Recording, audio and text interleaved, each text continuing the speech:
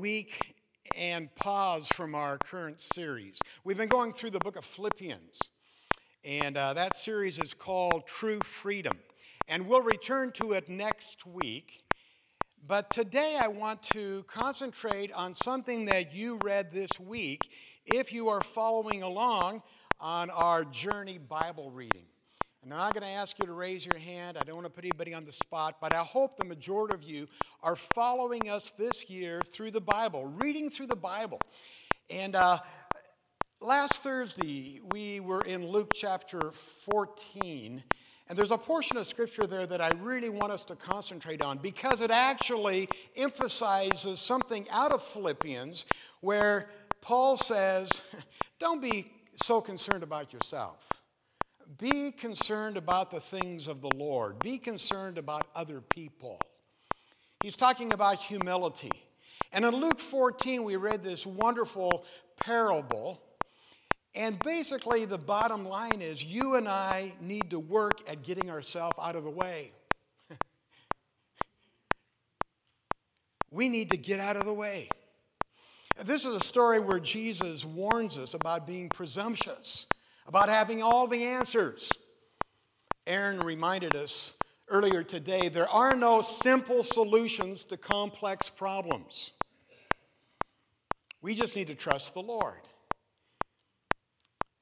I had a friend one time who was a worship leader, and he got a call from another friend who said, hey, can you bring your guitar to our home Bible study tonight? And Steve said, yeah, I'll do that. I'd be happy to do that because Steve loved to lead worship. So he prayed. He had a set of songs, and he was ready to go. And he thought, man, I'm going to lead these people into worship. And he got to the Bible study, and his friend said, hey, did you bring your guitar? He goes, yeah. And he says, well, good. He says, because Martin doesn't have one, and I've asked Martin to lead worship tonight. Devastated him. And he thought, he never asked me to lead worship. He just asked me to bring my guitar. I just presumed I was going to have the seat of honor. And that's what Jesus was teaching us out of Luke chapter 14. And it's difficult in our society because, man, we're so focused on ourselves, on our rights. And it's so contrary to the teachings of Jesus. I think it was Ravenhill that said the only right that you have as a Christ follower is to give all your rights to Jesus. We need to prefer one another. We need to go the second mile. We need to bless and pray for our enemies. We need to take a back seat. But staying humble is not all that easy, which we'll see. But let's read the text first, okay? Luke chapter 14. And I want to read the first 14 verses. Again, if you follow our Journey Bible reading plan, you would have read this earlier this week. Luke chapter 14, one Sabbath, when Jesus went to eat in the house of a prominent Pharisee, he was being carefully watched. And there in front of him was a man suffering abnormally swelling of his body. And Jesus asked the Pharisees and experts in the law, is it lawful to heal on the Sabbath or not? And they remained silent. They knew it was a trick question. So taking hold of the man, he healed him and sent him on his way. And then he asked them, if any of you has a child or an ox that falls into the well on the Sabbath day, will you not immediately pull it out? And they had nothing to say. And then he noticed how the guests picked the places of honor at the table. So he told them this parable. When someone invites you to a wedding feast, do not take the place of honor, for a person more distinguished than you may have been invited. If so, the host who invited both of you will come and say to you, give this person your seat. And then, humiliated, you'll have to take the least important place. But when you are invited, take the lowest place so that when your host comes, he will say to you, friend, move up to a better place. Then you will be honored in the presence of all the other guests. For all those who exalt themselves will be humbled, and those who humble themselves will be exalted. And then Jesus said to his host, when you give a luncheon or dinner, do not invite your friends, your brother, your sisters, your relatives, or your rich neighbors. If you do, they may invite you back, and so you will be repaid. But when you give a banquet, invite the poor, the crippled, the lame, the blind, and you'll be blessed. Although they cannot repay you, you'll be repaid at the resurrection of the righteous. Let's pray. Heavenly Father, in the next half hour, I pray that you will use this servant and that you will open all of our spiritual ears and then give us the boldness and the help and the power to execute today's lesson in the world in which we live in the days ahead. In Jesus' name, amen. Verse number 11, for those who exalt themselves will be humbled, and those who humble themselves will be exalted. We're talking about humility today. Humility, not a popular topic.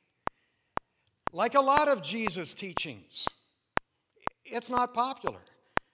Last summer when I talked about how we need to deal with all of our enemies, we're to bless them, pray for them. That wasn't really a very popular message.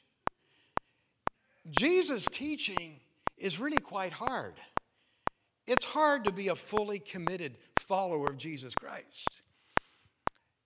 And humility is not a topic that you hear preached very often. We want to hear about our rights. We want to hear about standing up. But humility is a topic we need to talk about today because it's so close to the heart of Jesus.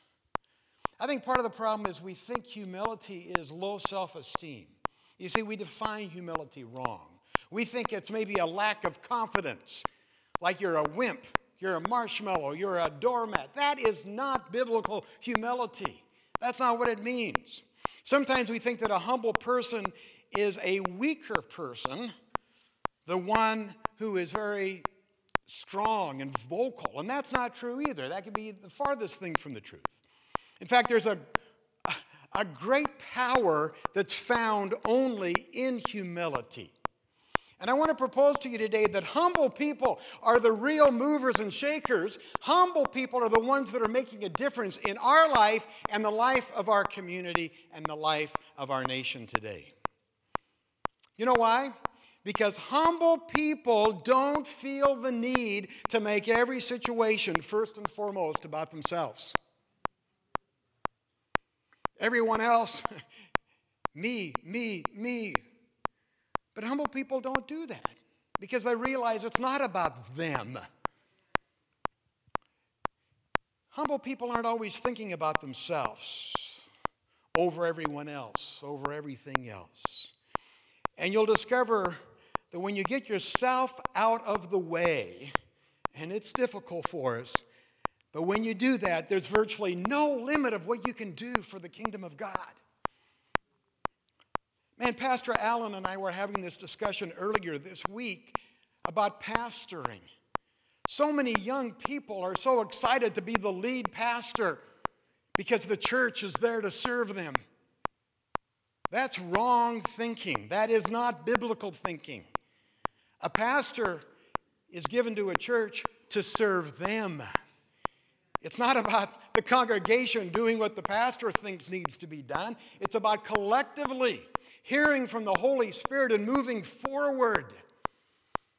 I pray today we can get a working grasp on humility. Whether you're picking, in the orchard, or whether you're getting ready to go back and teach in a classroom, or whether you work retail, or maybe you're in a lawyer's office, or maybe you're just at home, but your neighbors are engaged in your life. I pray that we can get a working grasp on humility today so we can go beyond this tendency of always exalting ourselves. 3 ideas I want to present to you, and the first one is this. There's nothing unique about looking out after yourself. That's not new to America. It's not new to 2021. I was having a conversation with one of our older members recently who's been through a lot. And so this COVID thing, he has a whole different perspective because he remembered smallpox and he remembered FDR and he remembered mandatory vaccines for smallpox and for many other diseases. So to him, he has a broader perspective. See, there's nothing unique about people wanting just to look out after themselves. Nothing special about that. Nothing new about it. It's been going on forever. In fact, look at our text. Verse number 7. We're talking about 2,000 years ago here. Jesus, when he noticed how the guests picked the places of honor at the table. That's not just Americans in the 21st century. That was happening here. So he told him this parable. Now, when you read the Bible, it's easy to see how different their culture was from our culture. That's why the contextual understanding of a scripture is so important. They had different customs. But you can't help but also notice, in spite of all those differences, they're still much like we are. Because humans are humans. We have a lot of Adam and Eve in us, even though our world is a lot different than Adam and Eve. We have a lot of the people who are sitting at the places of honor in us, even though the culture and the traditions are so much different. People have always had a tendency to look out for themselves. That's our selfish nature. People are people. If you think you're going to move to a different church, a different community, a different state, and it's going to be utopia, no, because people are there, and you're there. And you're going to take your perspective and your difficulties with you. And that's why I've been focusing in Philippians about this idea of true freedom. That's what Paul was talking about. Philippians 2:21, we were in Philippians 2 a few weeks ago, says, "For everyone looks out for their own interest, not those of Jesus Christ." And that's why I've said all along, we need to be advancing the kingdom of God. No matter if you live in the U.S. or Mexico or Canada or North Korea or Germany, our citizenship is in heaven. We're called to advance the kingdom of God. There's nothing unique, friends, about getting so absorbed in ourselves and our own culture and our own nationality that we forget about that. I think Jesus knew the best way to ensure that you never stand out is to make your life nothing more than a desperate attempt to stand out. Now think about that. So many evangelical Christians point their fingers and complain about those minorities or women or others who are demanding their rights. Yet that's exactly what many evangelical Christians are doing now, trying to stand out. Man, there's a great story I read, and I have no idea whether this is true or not, but it's really a great story. It's about a United Airline flight out of Denver that was canceled.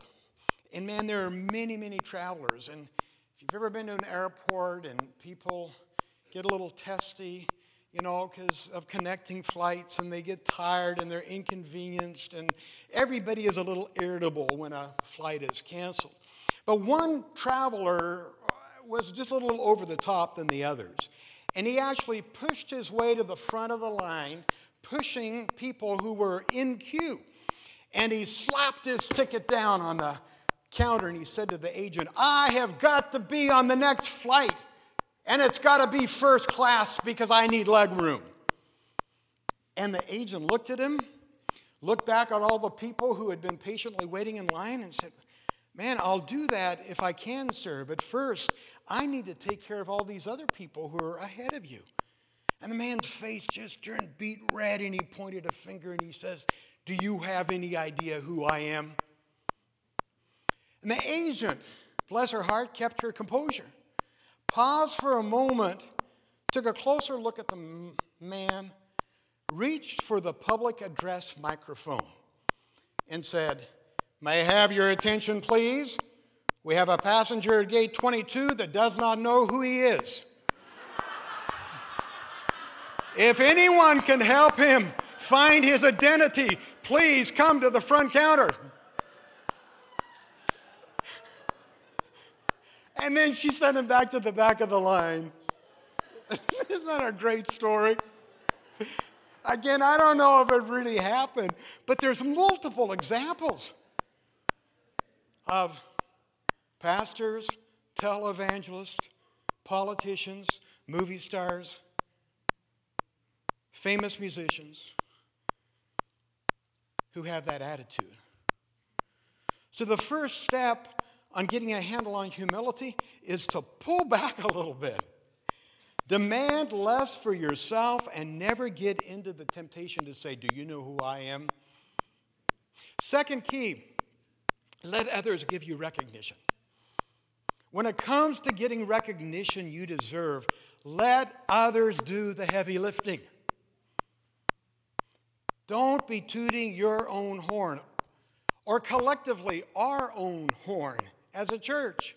Let's not make demands for ourselves. I think I told you of the wonderful compliment we got during COVID from the city of Wenatchee for the way that we handled ourselves with our outdoor service in our field. Not using amplification because at that time it was against city code. We respected it. And it was noticed. We didn't demand our rights. We were assembling together, which is our right. And we were noticed. And we were complimented. You see, let other people take the lead in that area. Man, if you've earned some kind of level of recognition, I commend you. But let others see it. You don't have to tell everybody about it. Probably the best example of this is Albert Schweitzer. Man, what a great theologian. What a great humanitarian. He did so much for people. A medical missionary. If you know anything about Albert Schweitzer, I'd encourage you to read a biography about him. For many years, he was the target, however, of a lot of criticism. You know, we look back and we almost put him on a pedestal and say, man, this guy was great. We love him. Look at all these great things he did. But at the time, man, people criticized that guy. A lot of people didn't like his theology. Some people didn't like the way that he was ministering to the poor and he was caring for the sick. And they talked really bad about him. But you know, Albert Schweitzer never complained. He never campaigned for himself. He never debated what he did, saying this is the right thing to do. This is what Albert Schweitzer said, and I'll quote, I decided that I would make my life my argument. End of quote. Think about that. I decided I'd just make my life my argument. And guess what? Over the long haul, he won the argument. Over the long haul, he got the recognition he deserved. Nobel Peace Prize. Now, he wasn't perfect. I don't know that his theology was perfect. I'm not sure any of our theology is perfect. His methodology was not perfect. But he decided that instead of wasting a lot of energy in promoting himself or defending himself, he would just leave all that talk to others. He would get to work. His life, his actions spoke for themselves. That's humility. Jesus says in verse 10, don't take that place of honor. See, it's not our job to lift ourselves up. The book of Proverbs has a really good piece of advice. 27:2, Proverbs 27:2. Here's what it says. Let someone else praise you and not your own mouth. Let somebody else praise you, not your own mouth. You don't have to tell people how good you are, how great you're doing. Just show them. Let your life be your argument. And if there is ever any honor to be bestowed, others will see it and do it. Which brings me to the third key of humility. First of all, it's nothing new. We're dealing with it in our own lives. We're dealing with it as evangelicals. We're dealing with it in a society. It's not new. Secondly, we need to make sure that we don't put ourselves in the spotlight and try to recognize or try to get other people to recognize how great we are, but let other people give you the recognition. And thirdly, instead of expecting to receive preferential treatment, like the guy at the airline or the people here in the story that took the good seats, look for ways to give preferential treatment to others. This week, God will give every one of us opportunities to let maybe that person that only has 5 or 6 items to go in front of us in the check line. Maybe at the intersection, not be quite so quick to gun it when the light turns green. Maybe an opportunity that you can bestow the honor to somebody else instead of you. Jesus closed this parable in an interesting way. He was speaking to the host, and he talks about, when you give this luncheon or dinner, don't invite all the people who are going to, pay you back. Now, we tend to kind of get in that mindset, well, man, that person did something for me, so I'm going to do something for them. Or I'll do something for him because then he will do something for me. It's that quid pro quo that we hear about sometimes. That's the term. What that means is it's a favor or advantage granted, but only with expectation of something in return. In Latin, that word or that phrase, quid pro quo, means what for what. So there's something for something. It's an idea of mutual consideration. You're not giving because you really want to bless that guy. You're giving to put yourself in better position so you'll get something back. And that's what Jesus is challenging here. Go beyond the mentality of saying, I'll do this for you in equal value of what you can do for me later. Instead, we need to look for opportunities where we can just be generous over the top in our acts of kindness. We need to be outrageously gracious and kind in the day we live in. Christ's followers should really be the ones that bring peace and hope and grace and calmness into situations. Your presence should have a calming effect, not stirring up more anger, not stirring up more division. We need to be outrageously generous because that's what humble people do. Now, I'm not saying that you can't swap Christmas gifts this year. That's not what I'm saying. And my point is this: a sign of humility is the desire to lift up other people to a new level, even if you don't get anything from it. I love this quote. Listen closely. Give without expecting anything in return, not even a thank you. For this is unconditional kindness. Everything else is ego. If I do something and I think, well, that person's going to thank me because I've blessed their life. And then if I don't get a thank you and I'm thinking, well, how come that person didn't thank me? And that's an ego thing. Luke 6, love your enemies, do good. Listen, it says, lend expecting nothing in return. That doesn't sound like quid pro quo. No. And that's not even talking about our friends and our family and our fellow believers and our fellow Wenatcheeites. It says, to your enemies, I know this is hard stuff, and we need the help of the Holy Spirit to apply it to our workplace, to our neighborhood, to our family. But that's what the Bible says. Your reward will be great. Let me read it in its entirety. Love your enemies, do good, and lend, expecting nothing in return, and your reward will be great.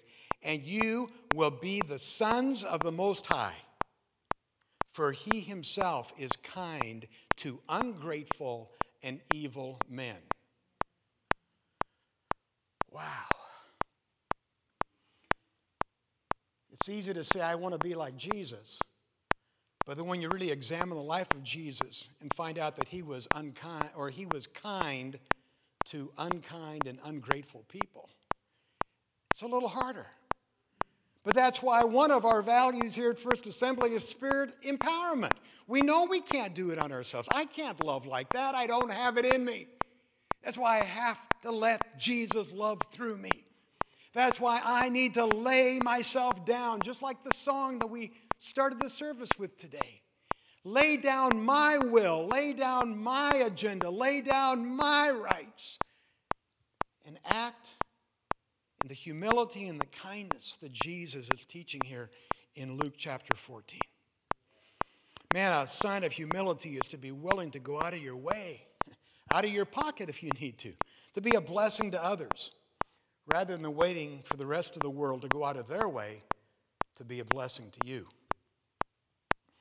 Friends, let's be the kind of people that do good for others, whether we get paid back or not, whether anyone notices, whether they say thank you or not. That's why I said earlier, humble people, I think, are the true movers and shakers.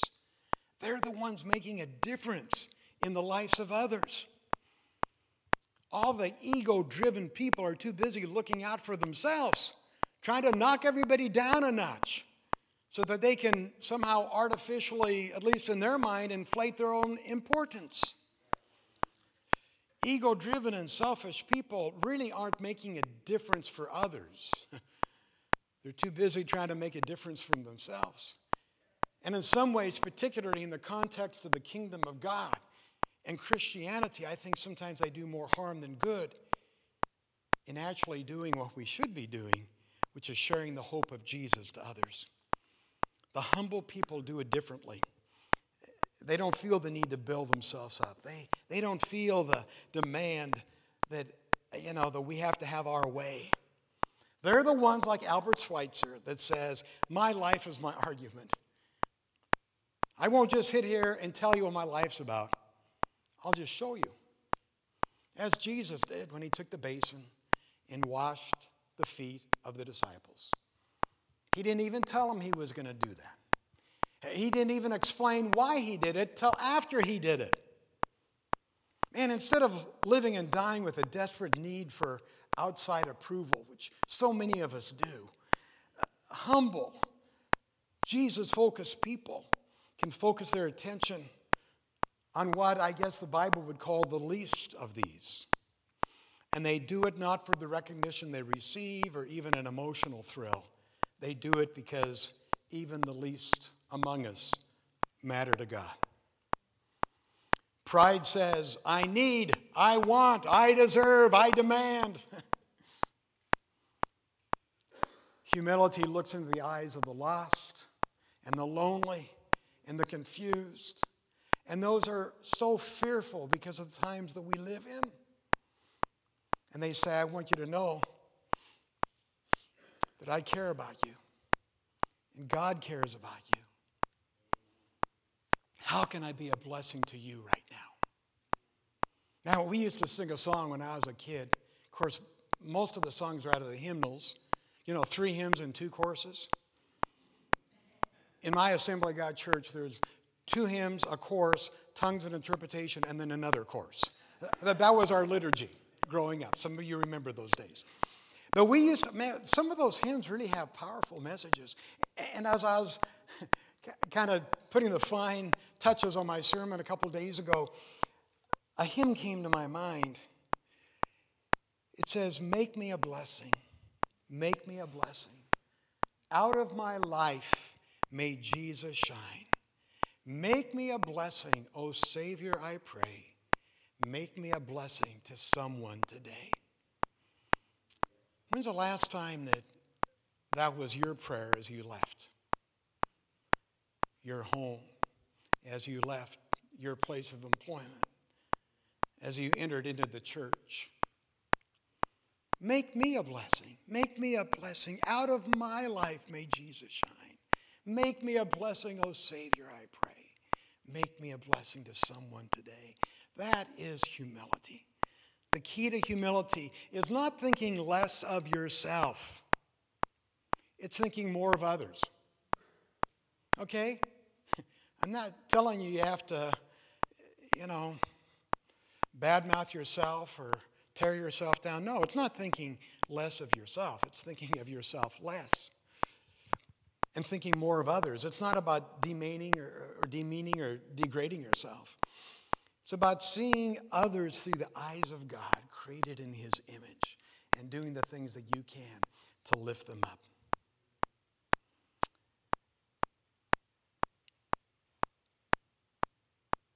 I don't think it really matters who we are, but it matters whom we represent. We represent Jesus. May people see Jesus in us through our humble actions. Lord, it's a tough lesson because we all have this inner need to defend ourselves. Self-preservation, the survival of the fittest.